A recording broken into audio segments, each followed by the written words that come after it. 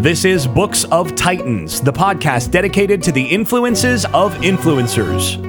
The books that have helped shape prominent inventors, business leaders, athletes, intellectuals, scientists, and others. We'll talk about what makes these books such classics and at least attempt to have an intelligent discussion about what makes them so important and influential. Today we're going to cover the book Extreme Ownership: How U.S. Navy SEALs Lead and Win by Jocko Willink and Leif Babin. And this is the first time we've had three people to discuss together on this podcast. Eric, can you go ahead and introduce our special guest for us? Yeah, so today we have Mike Schiavone. Did I say that right? That's close enough. I say Schiavone, but if we were in Italy, I think you would have had it right. No. He wouldn't have had it right because then he would have had to have the music with it. It would have been Schiavone. Schiavone. Right? Schiavone. That's more accurate, yes. Right. It's the, buongiorno. You got to have that. Or Dominique de Coco. Gorlami. That's exactly it. So Mike has had me on his podcast, the Good Network podcast, a few times. Once last year, and then another time this year, and they're doing some great stuff over there. So I'm going to turn this over to Mike and let him tell us a little bit more about himself, what he's doing right now, where he is, and then some more about his podcast.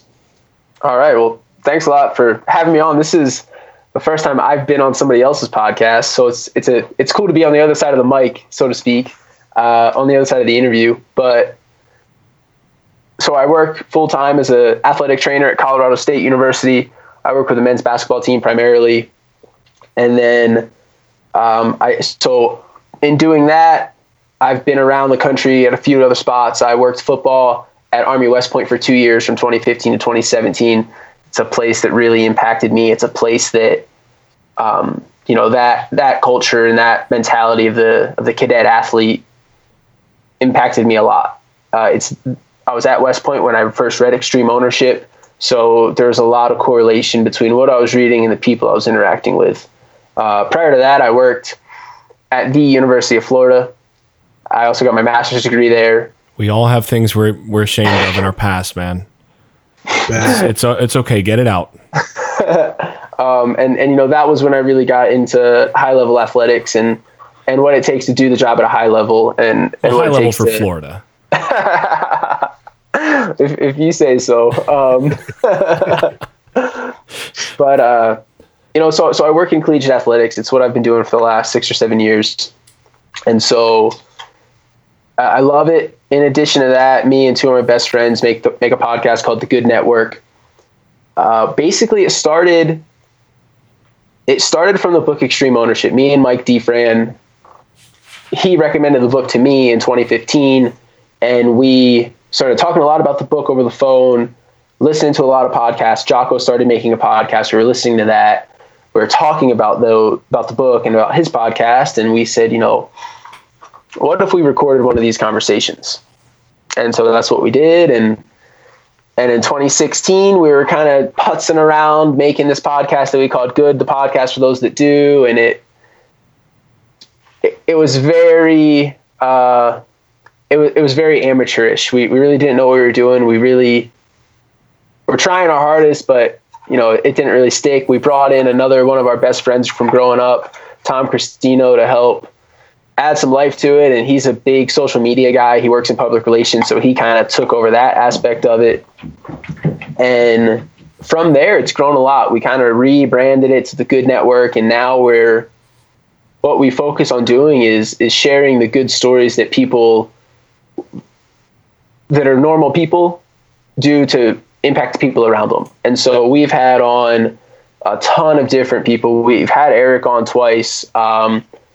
We've had on a pretty good amount of veterans to talk about what they've done post-military. And those are stories I really like to share. That's a segment and a population that really strikes a chord with me. And I like having them on. I like hearing, the 1% that has served our country and what they're doing now to help continue to serve. even though they don't put a uniform on every day. And that's what we do on the side. It's been really cool. We've had a lot of really great conversations, and we're really working towards building a brand and building a platform to just help make an impact in whatever population it is that you feel is important. So that's kind of the Good Network in a nutshell. It's awesome. Appreciate it. Awesome. Well, it's cool to hear too that that the book we're going to talk about today was the genesis part of the genesis for the podcast. So yeah, it really was. I'm really looking forward to hearing more of your thoughts about the book. So Mike, all the books that we read and discuss on this podcast are those that are suggested in the Tools of the Tim Ferriss Show podcast. And so Extreme Ownership was one of those books, and it's been discussed on 5 different episodes of the Tim Ferriss Show podcast. Most of those are in relation to when Tim actually had Jocko on the podcast. And that, right, from what I understand, was a really important episode because Tim encouraged Jocko to start a podcast. And that was the first time that he had been challenged with that, I guess, and one of the main reasons that Jocko did start his podcast. So he's referred back to it a lot on different episodes, so 5 in total. But I think the main one where this book was discussed was in the episode where Tim interviews Jocko, and we'll definitely have that in the show notes. And further to that, I asked for 5 suggestions from books from the Instagram following for Books of Titans, and this was one of them that came up. So this was recommended to me by Julio Armendariz, and I will connect. I butchered that. Armendariz. Yeah. So I'm going to connect to him in the show notes as well. But thank you, Julio, for the recommendation there. And so that's the reason I picked up the book. So about the authors, Jocko and Leif are they were Navy SEALs. They're both most famous for their work in Ramadi and with SEAL Team Number 3, in especially the Battle of Ramadi. If you guys are familiar with the movie American Sniper about Chris Kyle was also part of SEAL Team 3, and he actually shows up in this book. They discuss some work with him, and so that's interesting, and just the tie in there with popular culture. But yeah, as Mike mentioned, Jocko has his own podcast, and interestingly enough, Jocko released a new book today called The Way of the Warrior Kid, Mark's Mission. So that's it's a second book geared more towards kids and helping them, I guess, address bullying and have a good sense of who they are and so that, yeah, his second one released today. You've reached it. You've arrived as a popular level author when you're starting to put out the book versions for the kids. That's when you know. That's a marker. So I'm just, for any of us or for anybody out there, if somebody comes to you and says, yeah, your last book went really well, can we do a kids version? You will know you have reached the mountaintop at that point. Yep. So a few other things about the authors. They also work together now as business consultants for a company called Echelon Front. So it's Jocko and Leif who are the 2 consultants for that company. And Jocko in Ramadi was lieutenant commander, so he was pretty high up.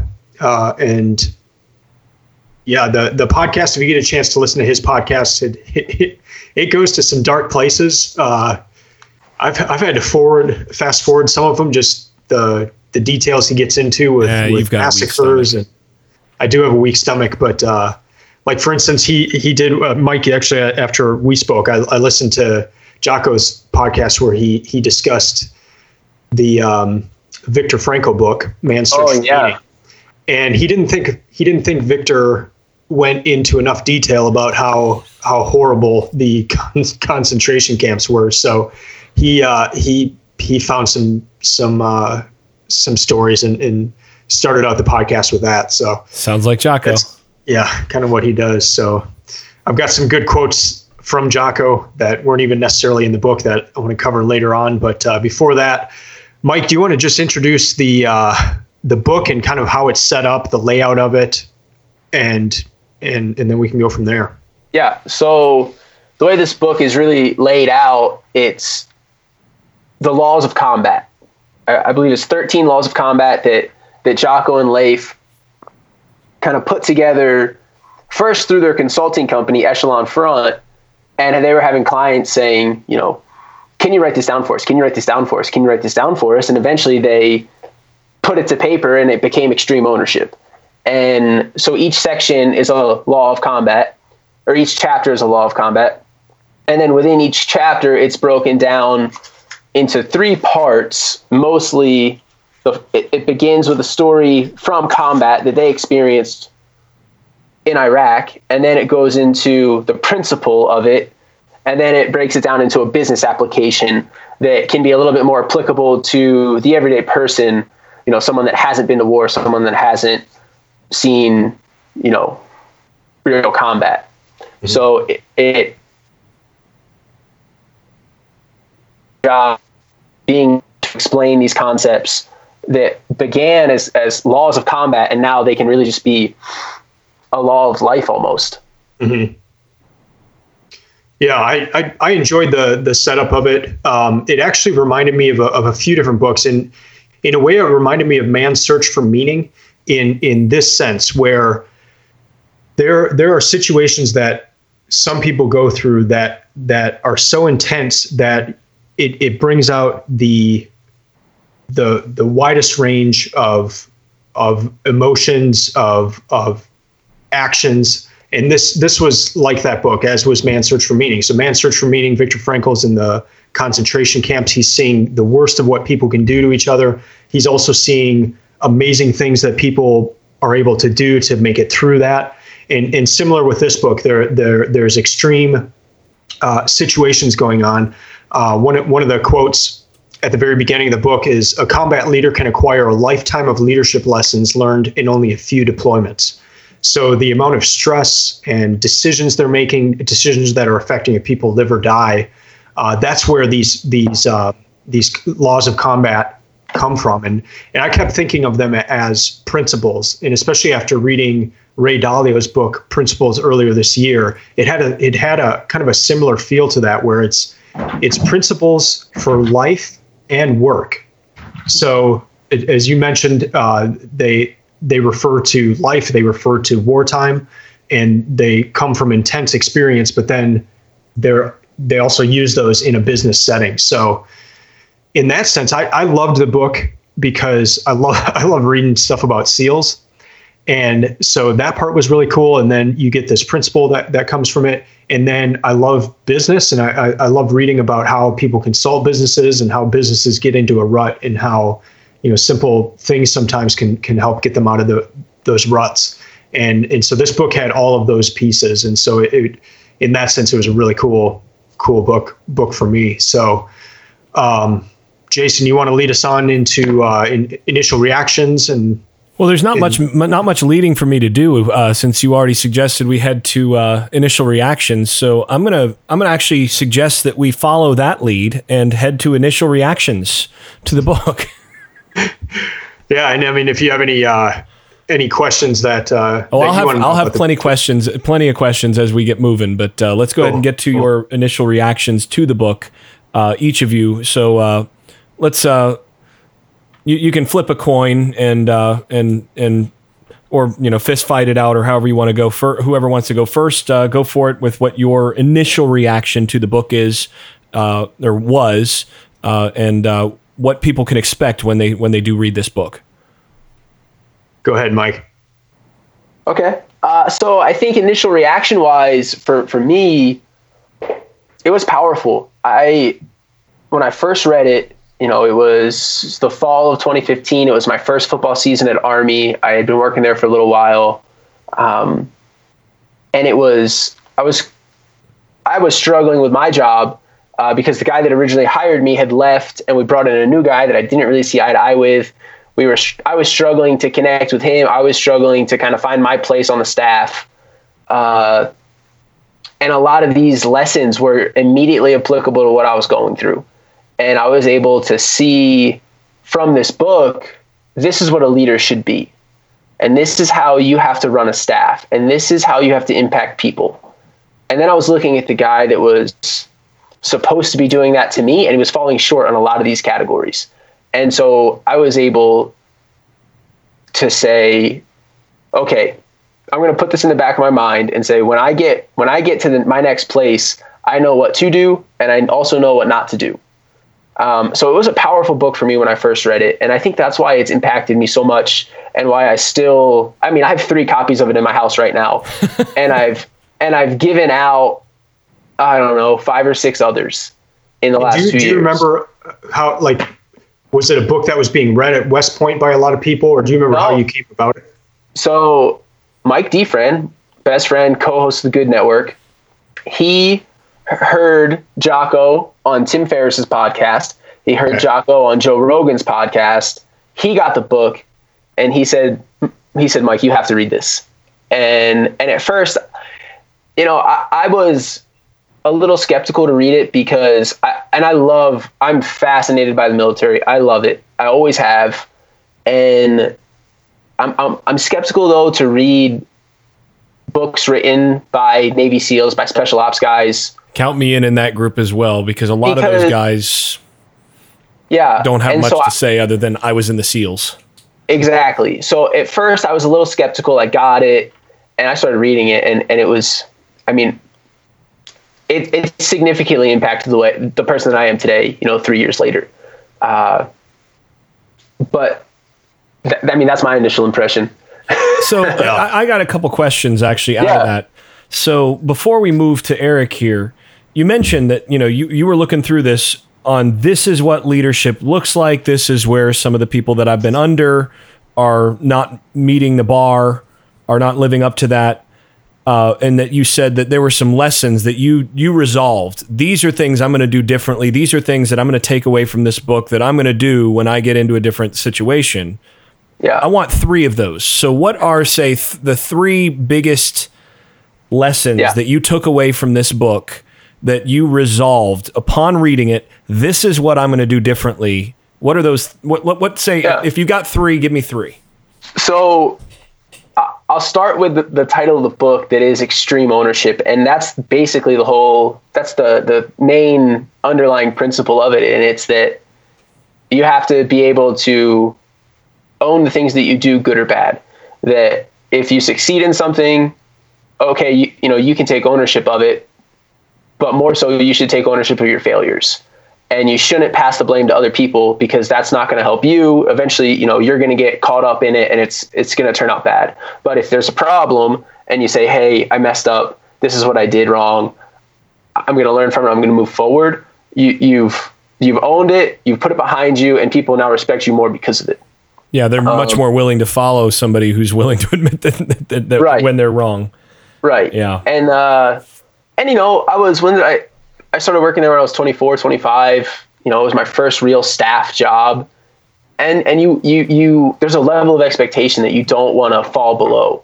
And so I don't know if I was constantly not taking ownership of things, but I definitely know there were moments where I would pass the blame to somebody else, or I would try to, skate by and not own up to something simply because I didn't understand the concept. But now, I've been able to apply it to every single day that I go to work, every single day that I have a decision to make. I think about extreme ownership. I'd say the next principle is the idea of keeping things simple. It's one of the laws of combat that he talks about, and it's that complexity doesn't always make things better. That complexities can ultimately lead to the downfall of a mission or of a task or of a job when things go bad. And there's always going to be problems that arise in any task you're assigned. But if you can have a plan and you can keep it simple so that everybody understands what needs to happen, you're more likely to succeed at the end of it. And so, in my everyday life, I work with a lot of undergrad students. I work with a lot of graduate assistants. And if I have to delegate out a task, I try to water it down to the most simple components that there are, so that there isn't this confusion, so that people don't, skip step B and C just to try to get the D faster. Do you find that takes more work on your end to try to simplify things for people? What does that look like from your end to actually implement that? Yeah, I think it does put a little bit more work on me at the front end of it, but then it makes it easier at the back end, because I don't have to go through and correct mistakes. You don't have to do as much cleanup. Right. So, and which I'd rather do, because then at the end of the day, I can say, hey, you just did the job and you did it right the first time. So now, let's build some momentum off of that. Because ultimately, I'd like to be able to try to set up my people for success, and I'd like to, give them a full deck. And then I'd say the third concept that I really been able to apply is, and I'm not sure if it's exactly a law of combat or not, but I know it's talked about, is just the idea of not having an ego. When I was a kid, when I was a teenager, when I was in my early 20s, I was cocky, and I thought I was, big man on campus, and I was a big fish, small pond, and I had an ego, and it followed me around a lot, and it definitely, I did well, I did good in school, I did well at my jobs and all that, but I let it go to my head. And I now see that if you're trying to be somebody that's in a leadership role and you have an ego, and you can't admit when you're wrong, and you can't take ownership of the things you do wrong, and you can't do that because of ego, no one's going to respect you. But if you can be the person to set ego aside and say, hey, here's what we need to do, or tell me what I can do better, you can't do that if you have an ego. And that's something that I saw directly as I was reading this book. I had a guy, that was my boss, that he had an ego and he couldn't take criticism. And that made my job really hard. And since then, I've been able to say, look, tell me what I'm doing wrong. I'm fine with it. Make me better. And I think it has. Well, also correct me if I'm wrong here, but it sounds like from that timeline you just gave, the point in which you lost your ego coincided with the time you were at the University of Florida. Did that experience humble you as well? You know what? It really did. And so there was a brief moment in time where, again, being young, being cocky, thinking you know everything, I got into being a gator. I definitely was humbled, and there was a point in time where it was like, hey, Mike, you got to get your stuff together, or you might not be here much longer. And so yeah, I was. But I think that's important. I think everybody has to have a moment like that in life at some point to realize that I'm not bigger than anything. And then once you can realize that and conceptualize that, then you can move forward and become successful, achieve the things you want to achieve, and really make an impact. Well, and I liked that part of the book because he talked about the combat situation that came about. Is, a lot of the movies that we see now about SEALs, especially in these most recent conflicts, are that the SEALs can kind of do whatever they want. So they've got beards, they've got long hair, they're not wearing the uniforms. They kind of do their own thing because they're so cool. But Jocko said that his group was like that. But then when they had to start working with other groups in the U.S. military that had to where they had to shave every day and maintain certain standards, that even though Jocko and his group were the SEALs, they took on those standards of everyone else. So they started shaving every day. They, close haircuts and all that. But it translated into a lot of things. Like another SEAL group came into theirs who didn't lose the ego, and they ended up not being able to work with them because they thought they were so good that they put everyone else at risk. So yeah, that's cool. It's fascinating to me to hear some of this too, because, this is one of those things where, actually I just finished teaching a college class in which, it was actually last week, where we covered some of the some wisdom literature content. So wisdom literature from the ancient world. And some of the particular stuff that we looked at was in the book of Proverbs in the Bible, which a lot of people, are familiar with, but you get all this, it's kind of ancient language, and it's archaic type proverbs in a lot of ways, and stuff that people don't really pay much attention to. But there's so much attention paid in Proverbs to several figures. One is the fool, and then another is another person is the proud person, or the characteristic of pride is the thing you want to avoid. Folly, and you want to avoid pride in Proverbs. And one of the things that I had my students try to do is identify what are the characteristics of foolishness or folly in this wisdom literature, and what are the characteristics of being proud. Because a lot of times you get people that think, being proud is about, thinking you're better than other people, or, having a high opinion of yourself or whatever. But it's pretty interesting that when you start breaking down wisdom literature and you start getting to the bottom of what this harmful thing that they're calling pride is, it's exactly what you were just summarizing that Jocko's getting to the bottom of here. And that is, you're getting to this idea, you're in real trouble, and this is why you've got that one of the Proverbs is pride comes before destruction. It's often misquoted as pride comes before a fall. It's actually pride comes before destruction and a haughty spirit before a fall. But pride comes before destruction because the thing that distinguishes pride, the characteristic that they're talking about with this word this pride thing, is not about thinking that, I'm good at what I do or whatever. You might be. It's about getting to the place where you're not teachable and where you're not accountable and where you no longer are willing to hear from the outside or be corrected.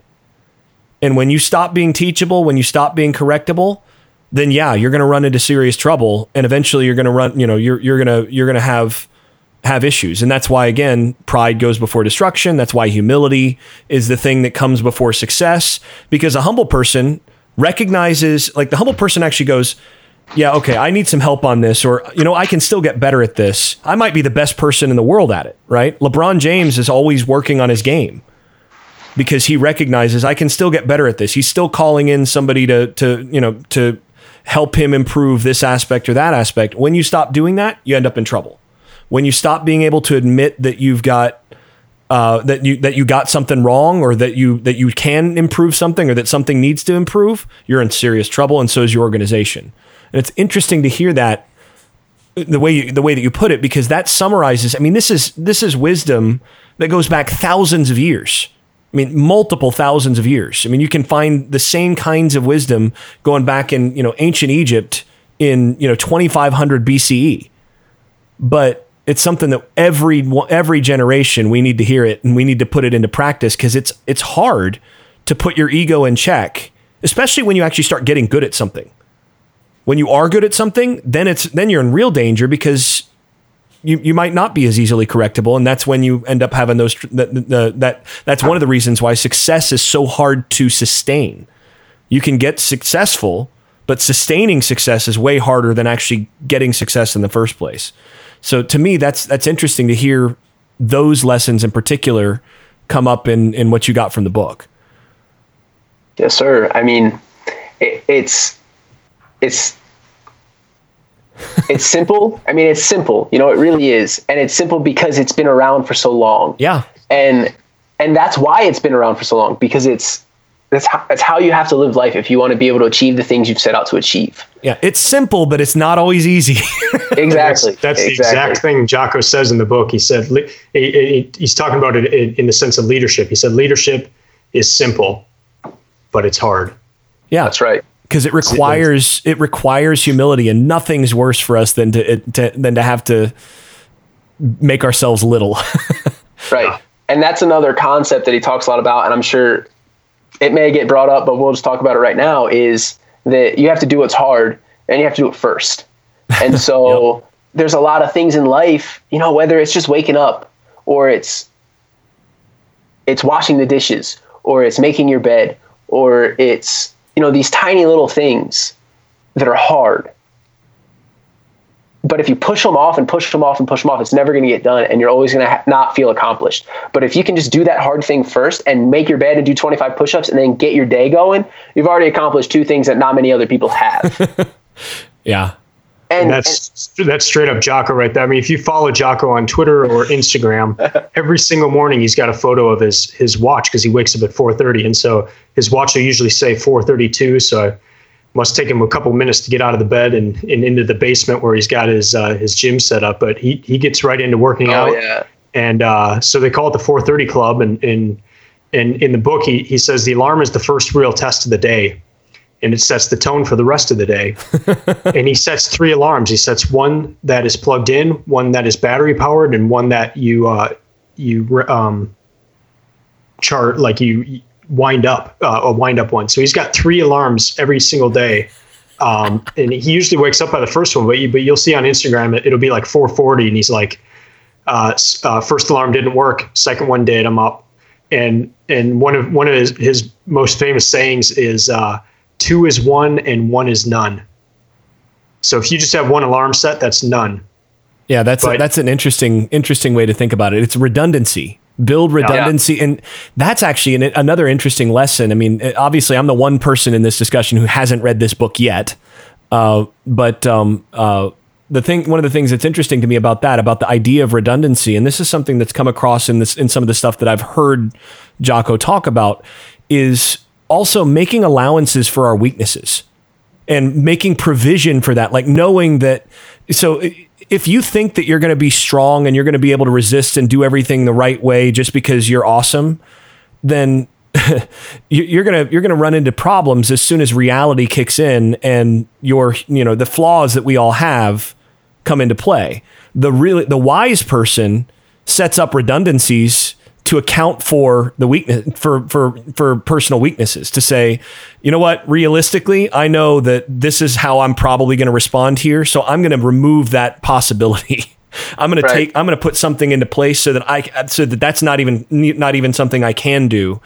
And now I have to do the thing that's hard, that's right, or whatever, and it's going to work. So again, that's something, building those redundancies in to recognize your own weakness and plan for weakness. It's simple, but it's really smart, and it's really not what the norm is, not the norm. What the norm should be. Right. So Eric, let's flip the discussion over to you. Your initial reactions to this book, anything beyond what we just heard? No, I kind of covered it before. Just I love reading about SEALs. I love reading about business, and so this was the combination of the two. The one thing that I guess that was just initial reactions that it seemed weird, and especially kind of Jason, what you were saying about your skepticism of SEAL books. I mean, these guys are the real deal and all that, but it was just weird. Like they went way out of their way not to mention any compromising detail at all. So like the only person's name I can remember reading is Chris Kyle. Like he's the only other person they talk about in all of their discussion about businesses. Like you never find out the business they're working with. They even say that they changed titles and stuff so that you wouldn't even be able to guess. So it was weird in that sense. It was just kind of like you felt part of the story, but then it was like, oh, and then the commander did this, and then so-and-so did this, but there was like never any names. So it was just kind of, it stuck out to me. You know, it didn't necessarily take away from the book, but it just, it stuck out. It was an initial reaction and just kind of odd, I guess. But I understand that you have to for sensitivity issues. So. All right, well, let's go ahead and move then into favorite quotes. And Mike, since you went first on the last one, we'll go ahead and, Eric, you go ahead and start with a couple of your favorite quotes here, and we'll go back and forth with a few of your favorite quotes from this book, or favorite. You can do quote or specific lesson if you don't have a quote dialed up. Okay. Let's go through a few favorite quotes or favorite lessons from this book. Okay, and I've just got one from the book, and then I've got a couple that are kind of he's done on Twitter or something, but they tie into some of the principles in the book. So basically you're saying you're going to cheat. I'm cheating. Okay. But and I'm also going to, Jason, see if you can finish off. It's like a Georgia this, thing, huh?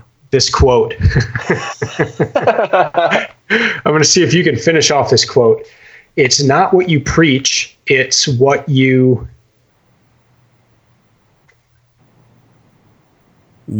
I'm guessing it would be it's what you practice, but. And normally that's what you hear, but he says, and this is really in the sense of a leadership position. It's not what you preach, it's what you tolerate. Oh yeah, I've actually heard him say that. I should have been able to finish that. I've heard him say that more than once, actually. Yeah. And that's true for coaching as well. That's something I as both a university instructor and a coach, that's something I've found to be absolutely the case. It's not what you teach, it's what you tolerate. And that's why, for example, my students, one of the things that I will get marked down on, I'm about to have student evaluations come in. They'll be going up tomorrow, and I'll see them in about 2 weeks. One of the things that I will get dinged on that my students will complain about is I have regular quizzes. I have constant assignments. Why? Because I've been there. I know they ain't going to do anything unless I require it. If I don't tolerate them not doing it, they're not going to do it. So if let me put that again. If I tolerate them not doing it, they're not going to do it. And same thing with my wide receivers this last year. They learned first game that I graded away from the ball just as hard as I graded to the ball. And when they had to do 5 up downs for 30 loafs on not blocking on the backside of a play, they learned very quickly for the next week that every play I'm going to be graded, and I'd better be finding somebody. That's right. I was really thinking of that one in terms of child raising and your kids are obviously looking at what you're doing, but and probably not listening a whole lot to what you're saying, but the key there is what you tolerate and the things you let slide and the things that you let them get away with. So whether it's in parenting or a business setting, that kind of sets the standard. And if you tolerate things, people are going to take advantage of that. And so I thought that was just kind of a brilliant play on words, because you always hear it's not what you preach, it's what you practice. But here he says it's not what you preach, it's what you tolerate. And I loved that. And he also really extends that to the individual's practice as well, though. That the nice thing about what he does there is that what you tolerate also has to do with what you tolerate in yourself and of yourself. Yeah. Right? If you let stuff slide with yourself, then the people you're leading are going to notice. Even if you don't tolerate it from them, if you tolerate it from yourself, then eventually they'll rebel. Yeah. And that's especially true with kids. Yep. So Mike, you have a quote? Yeah. A good leader has nothing to prove, but everything to prove. So what's the gist there? What's he getting at? You have to, if you're going to be in a leadership position, you can't do it trying to prove to the people around you, the people that you're leading, how good you are. But you have to prove to them that you respect them, that you trust them, that you're going to allow them to do the job that you've assigned them. And then you also have to prove that you're going to take care of them and do what's right by them. And so it's a nice little caveat to being a leader that I think a lot of times can get pushed aside or forgotten, because there's probably a lot of people out there that once they reach that, whatever that position is, they want to say, hey, everybody, I'm bigger than this whole operation. And I'm going to prove it to you this way, and this way, because I drive a really nice car, or because I have a really nice watch, or because I pay for the really nice dinner. When that's not what matters. What matters is how you treat your people. Outstanding. Yeah, and what I like about that too, and he talks about it a lot in the book, is the dichotomy. I mean, this is a dichotomy. And then Mike, before our call, you were saying that these two guys have another book coming out. What's the title of that one again? Yeah, so Jocko and Leif are writing a book it's probably written by now. It's going to be coming out in the fall, and it's called The Dichotomy of Leadership. So I would imagine, the last few the last chapter, the last few pages of Extreme Ownership talks a lot about the dichotomy of leadership. And so I just imagine that book is really going to dive into that concept a lot more. And that's really that's one of my favorite pieces of the book, is that whole concept of the dichotomy of leadership. Yeah. Yeah, that was cool. Next quote from you, Eric. So this goes back to simplicity, and Mike, you brought up that chapter. I loved that chapter too. I actually have 7 principles written out on my website for my web development company, and simplicity is one of those things. And Jason, as you pointed out, it's oftentimes a lot harder to make things simple than complex. And so it's always harder to make things simple than complex, unless you're just screwing it up. Yeah. And so you take a hammer to it and make it simple, I guess. Follow Jocko on Twitter. He just has a lot of, he always asks people to ask him questions. So if he's got an hour layover at an airport, he's like, all right, questions for an hour. And so people just ask him, these long questions, and he usually answers with 1 or 2 words. And so this was one of my favorite ones that he just did, and it ties in with the simplicity concept. So somebody asks him, what exercise should I do to improve my pull-ups? Pull-ups? And his response was pull-ups. Yeah, that's what I would have said. Yeah, pull-ups, dude. Yep. So that's Jocko. Sometimes it's just that simple. Yeah. Yeah. So my next is a no bad team, only bad leaders. And in the book, he gives the example of when he was running SEAL training in California. Everybody's seen it on TV. You go to Bud's, there's Hell Week, and you're not sleeping, and you're in the water, and one of the things they have to do is they're in boat crews. There's like 6 guys to a crew. One person's assigned to be the leader, and they oftentimes have to carry that boat over their head for miles at a time. They have to take it out into the surf and flip it back over. And so in the book, I don't know what it was, boat crew number 2 was doing really, really well. Boat crew number 6 was doing really, really poorly. And he switched the leaders, and immediately the results changed. The team that used to be really bad became really good, and the team that was really good became really bad, simply because of that one person. And I think it's really important in life that if you're in a leadership role, you have to recognize that, like, maybe the issues that we're having, maybe the reason why we're not successful, maybe the reason why we haven't been able to hit our marks this quarter, maybe it's not the people that I have, maybe it's me. And Mike, can you read that quote one more time? It actually cut out for me. Can you read it one more time? There's no bad teams, only bad leaders. Yeah, that's a good one. All right, my next one again is another Twitter one, but kind of goes along with Jocko's mindset. Someone asked him, "What is your favorite fruit?" And he replied, "Steak." Of course.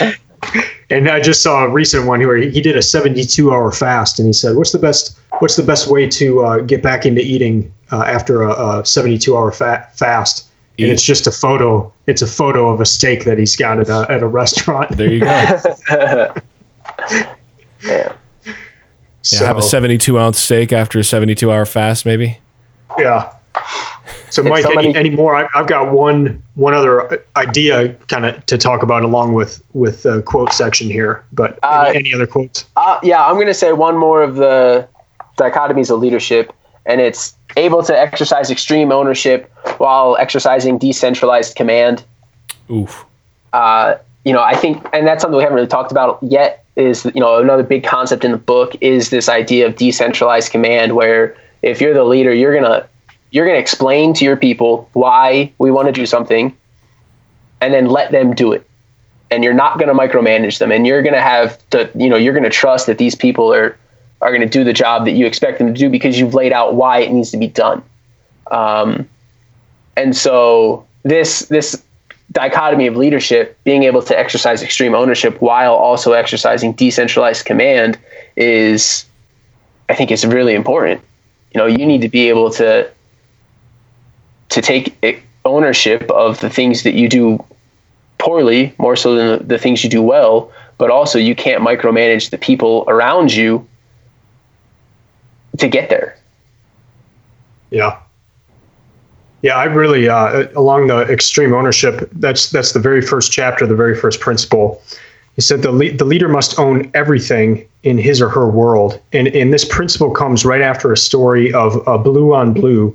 And a blue on blue is where a friendly is killed. So in this case, an Iraqi soldier that was part of the American crew was shot by someone, I think by an American soldier by mistake. And so it's called a blue on blue. And as the lieutenant commander, Jocko was in charge of that group, but he didn't kill the guy. Like he's not the one that shot him, but there were a number of things that went wrong. And so they would do like a postpartum after each mission and discuss debrief. it. Debrief. Yeah. Kind of what we saw in the Creativity Inc. book too, where they would do that after each film. But they would do that. And so Jocko started off the meeting. He goes, whose fault was this? And one guy says, it was my fault. I'm the guy that pulled the trigger. Another guy said, no, it's my fault. I should have been over here and wasn't over here.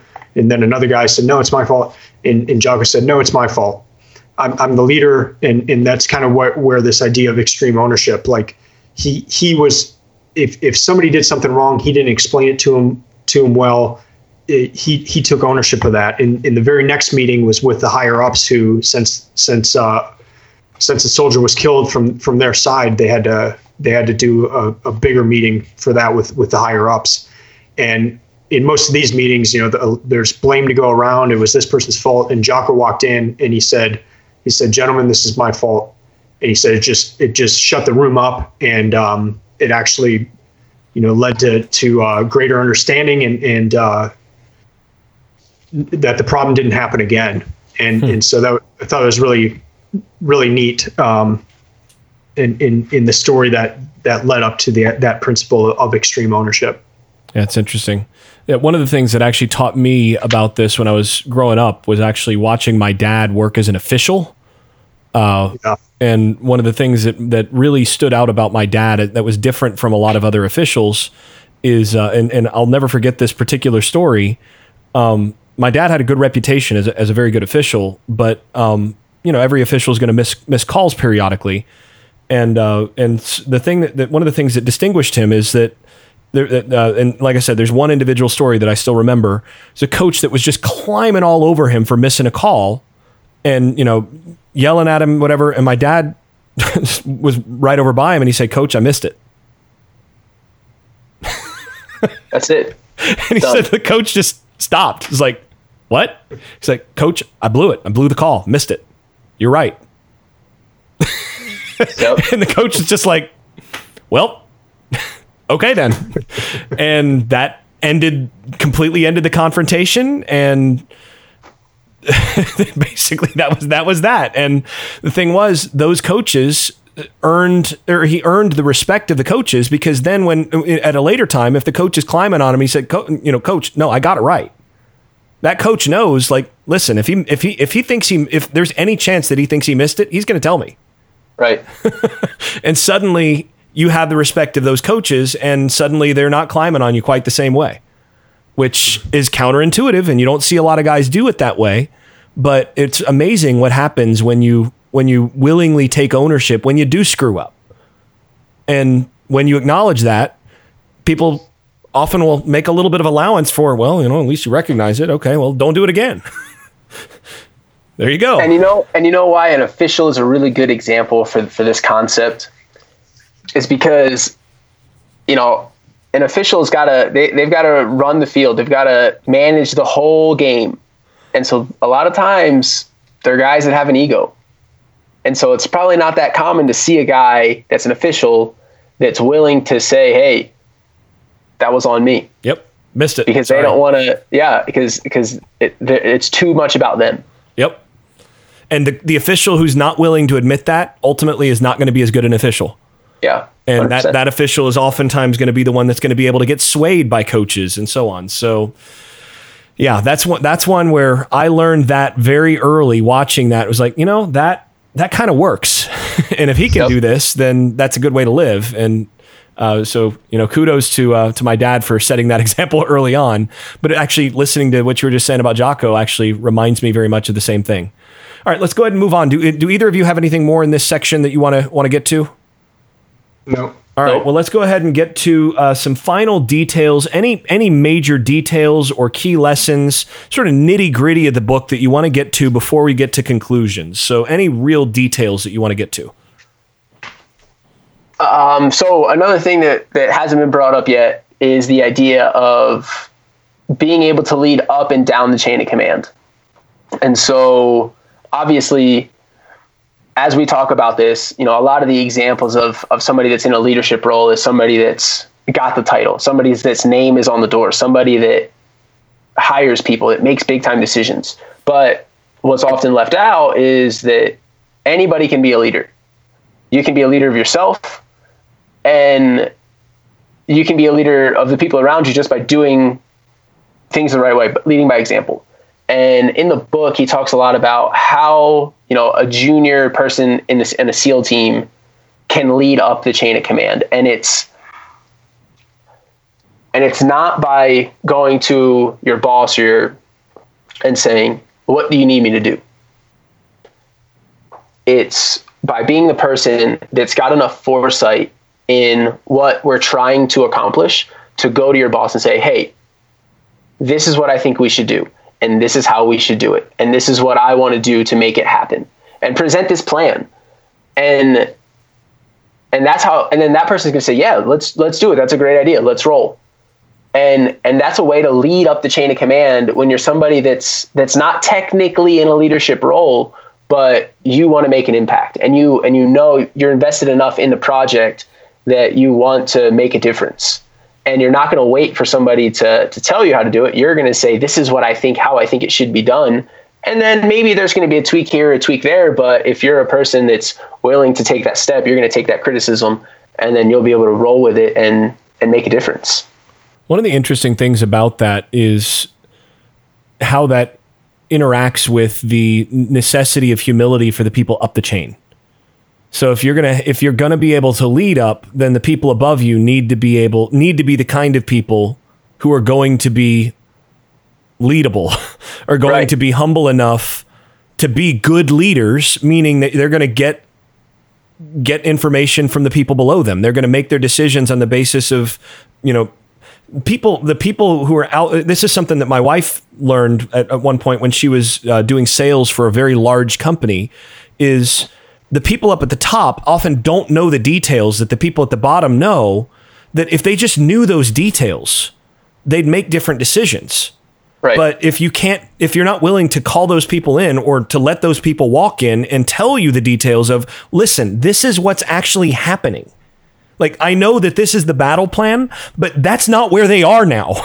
Right. If you're not willing to listen to that, then that's going to completely screw that up, and the person can't lead up. But then on the flip side, the only way to become a leader is actually to lead up when you're not actually in a position of leadership. So the whole thing actually reinforces, if that top leadership allows it to happen, then you're developing leadership below you, because those people can do all that. So it's one of those recursive things. It's really a phenomenal thing when you actually see it work.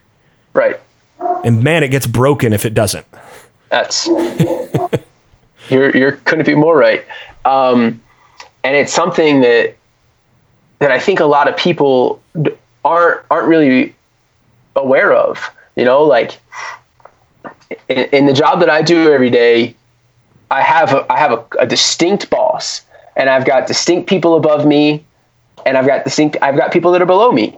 And I think if I were to say, hey, like, what are you going to do to be a leader today? A lot of people are going to just say, I'm just going to do what that person tells me to do. And then you kind of float this idea to them, like, well, how about instead of that, you do this? And then you can sometimes see a light bulb turn on, sometimes you don't. But that's the approach that I've taken, being 1 year into a new job at a new place where, I want to make an impact. And And I can tell that it has, I've been able to do that because of how I've approached the position. Yep. And I've been able to say, like, this is what I think we should do, and this is how I think we should do it. And then my boss just says, go get it. Yeah. And to me, the way to think about that is like wins above replacement thinking in terms of the job that you're in, right? So if you think about this like as an athlete, you've got that stat, wins above replacement. It's a metric that often works in football or basketball or whatever, or baseball. Actually, you can do it much more easily because how granular baseball stats are. But you can be the replacement level player. Like you do your job, you go out there and you do what's required of you, or you can choose to be the guy that's going to bring so many more wins above replacement because you're bringing more to the table than what your bosses are just telling you to do. Right. And that part is the part, like that thinking again, and the thing is that's going to get you, that's going to be the thing that's going to get you elevated. Right. So long as you do that again with humility and that you're willing to be led and to do that, you don't forsake the things that you're actually supposed to do in your position. Right. Right. So, that part of it is really critical. Eric, anything else here? Yeah, just one thing I wanted to highlight, and this is in the chapter about planning and the importance of planning. There's a quote: "The plan must mitigate identified risks where possible. SEALs are known for taking significant risk, but in reality, SEALs calculate risk very carefully." And this was a lesson that my entrepreneurship professor taught, and he would always give the example of, a lot of people in the way that entrepreneurs are portrayed in the media is that entrepreneurs are just these crazy people taking insane risks, and they're hoping it pays off. But a true entrepreneur is one who they've mitigated the risk down to the level where it's almost riskier not to do it than to do it. And so I loved this section here where he's talking about that. Like SEALs, they plan the mission so well that it's not as the movies portray it, like they're just these guys doing these crazy missions all the time. Like they have thought through every scenario, the leadership and up and down the chain, as you just mentioned, Mike, is all in tune. Like everything is considered, and it has to be, and there has to be the discipline in place, because your enemy is not going to be following these what your plan is. So you've got to have all those things set and mitigate risk down to the bare minimum, to where once you go out and do your thing, that it's not as risky as it may seem to everyone else. And I think that's just a good overall lesson. I mean, a lot of people talk about quitting their current job to go and start a new company, but what if you kept your current job but just maybe did it on the side a little bit? So you're not taking this crazy jump, but you're mitigating risk. You still have other income coming in, and then you can do the other thing. And you just think about that in different parts of life, where things don't necessarily have to be as risky as we make them if we can plan correctly. And I thought that chapter did a great job of talking about that. All right. Well, any other real details to get into before we get to final conclusions here? Anything else to clean up here? Anything else that you just had a burning passion to want to talk about in this book? Any details? No, I mean, just we've sort of discussed it, but the last principle is discipline equals freedom, and that's what you always hear Jocko talk about. And it's so true. Yeah. Yeah, and he gives some great examples, and obviously the main one being waking up at 4:30, and where that came from is really interesting. And I didn't know this before reading this book, but when he got into the SEALs, he saw his schedule, and every hour of the day was accounted for. So I would assume with the 4:30 time that he wakes up, I'm assuming everything started at 5 o'clock in the morning, and it went till 10 or 12 at night, to where there was no extra time. So his way of moving up, of having time to read, of having time to get things cleaned, whether it's a weapon, to get everything in place, was that extra 30 minutes by waking up at 4:30. So you're going to see that every day on his Instagram, but it's kind of a neat story behind that. And it all goes back to the discipline of waking up and having that discipline go through every part of the day. And if there is a more countercultural message than that, there aren't very many of them, because we very much are a culture these days of trying to eliminate any boundaries in life, any sort of discipline, or, I feel like I want this. This is what I naturally want. Be true to yourself, right? Do what feels right to you at the moment. Well, when the whole climax of life is to be retired. Oh yeah, like yeah. That's what everyone's working for. Yeah, work so that you don't have to work anymore. Yeah, yeah. That's, again, the whole thing is all about eliminating the boundaries and the rules of life, so that you can truly be free. But the thing is, it's only once you actually have boundaries that are clearly defined that you can really have freedom within the boundaries that are set. And that message is one that I really appreciate from Jocko. And of course, that is his most recent book is titled that. So we'll probably end up discussing that at some point in the future. You got something there, Mike? I'm seeing you. On I just wanted to. So yeah, I wanted to add to the discipline equals freedom thing. That if you have the discipline to do what's hard now, you'll have the freedom to do what you want later. Yeah, that's the truth. But the thing is, the discipline still carries over. You're still going to be disciplined, and you'll have the freedom to be awesome. Exactly. So, all right, let's go ahead and get to the final word. Let's get to our conclusions on this book. Who should read this book? So we'll go ahead and kick it over to you first, Mike. What are your conclusions about this book? What are your closing thoughts that you want to leave people with? Yeah. So my closing thoughts were going to be discipline equals freedom. But we just talked about it. But I mean, this is a book that anyone can read. And it's a book that I think everyone should read. I've gifted it in the last 2 years to, more people than I can think of. I've bought this book more times than I've ever bought any other book. And I have in my house right now 3 copies. I've given it to my boss. I've given it to my head basketball coach. I've given it to friends. I've given it to some of my student athletes. It's a book that anyone can read. And it's a book that if you're someone that wants to achieve the things you've set out to achieve, this is the template to do it. And it's powerful. Well, there you go. Eric, anything you want to leave with in terms of final word, final conclusions here?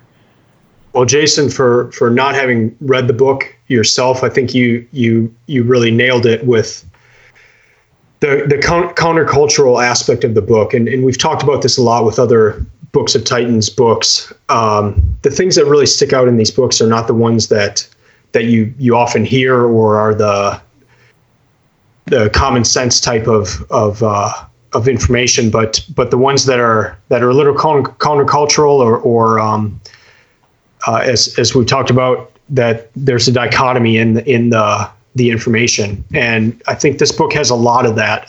Even the one that I highlighted of, it's not what you preach, it's what you tolerate. You expect that to be practiced, but instead it's tolerate. And when you think about it, it just makes so much sense. You let one thing slide, and then that leads to a lot of other things sliding. So many just good, simple lessons. We talked about the Principles book by Ray Dalio, where he's got hundreds and hundreds of principles in the book. This one is 13 principles, and some of them are one-word principles. So they're easy to think about. They're easy to remember. The setup's really cool with a military application, a principle, and a business application. So it applies to a lot of different areas of your life and different things you can think of while reading about the principles being applied in this book. So yeah, I'd say it's a good one. I've enjoyed following Jocko on different platforms and seeing his kind of no nonsense approach. And so I'm glad I finally got to the book of his. So yeah, it's one that I would suggest. I think it's a good leadership book. All right, that's going to do it for us here today. Now, before we get any further, I really want to thank Mike Schavone. Thank you for coming on this podcast. It's been a great discussion. Mm-hmm. Yeah, thank you for having me. It's been really cool. I've enjoyed being on the other side of the interview, so to speak. and I mean, I think what you guys are doing is awesome. And this is a book that I could talk about for days. So I'm happy to talk about it. Yeah, once again, we really appreciate it. It's been a terrific discussion.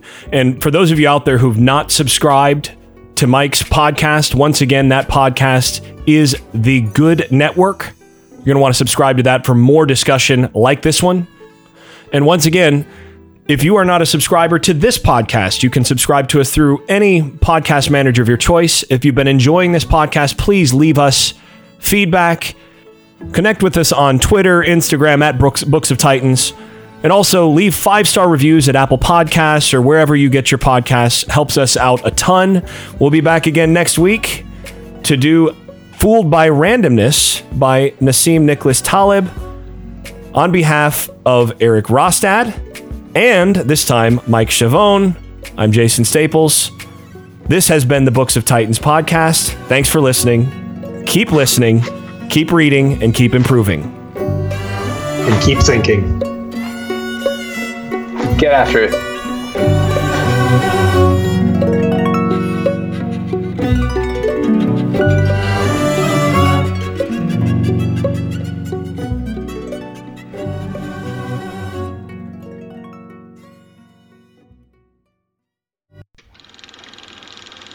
I made this.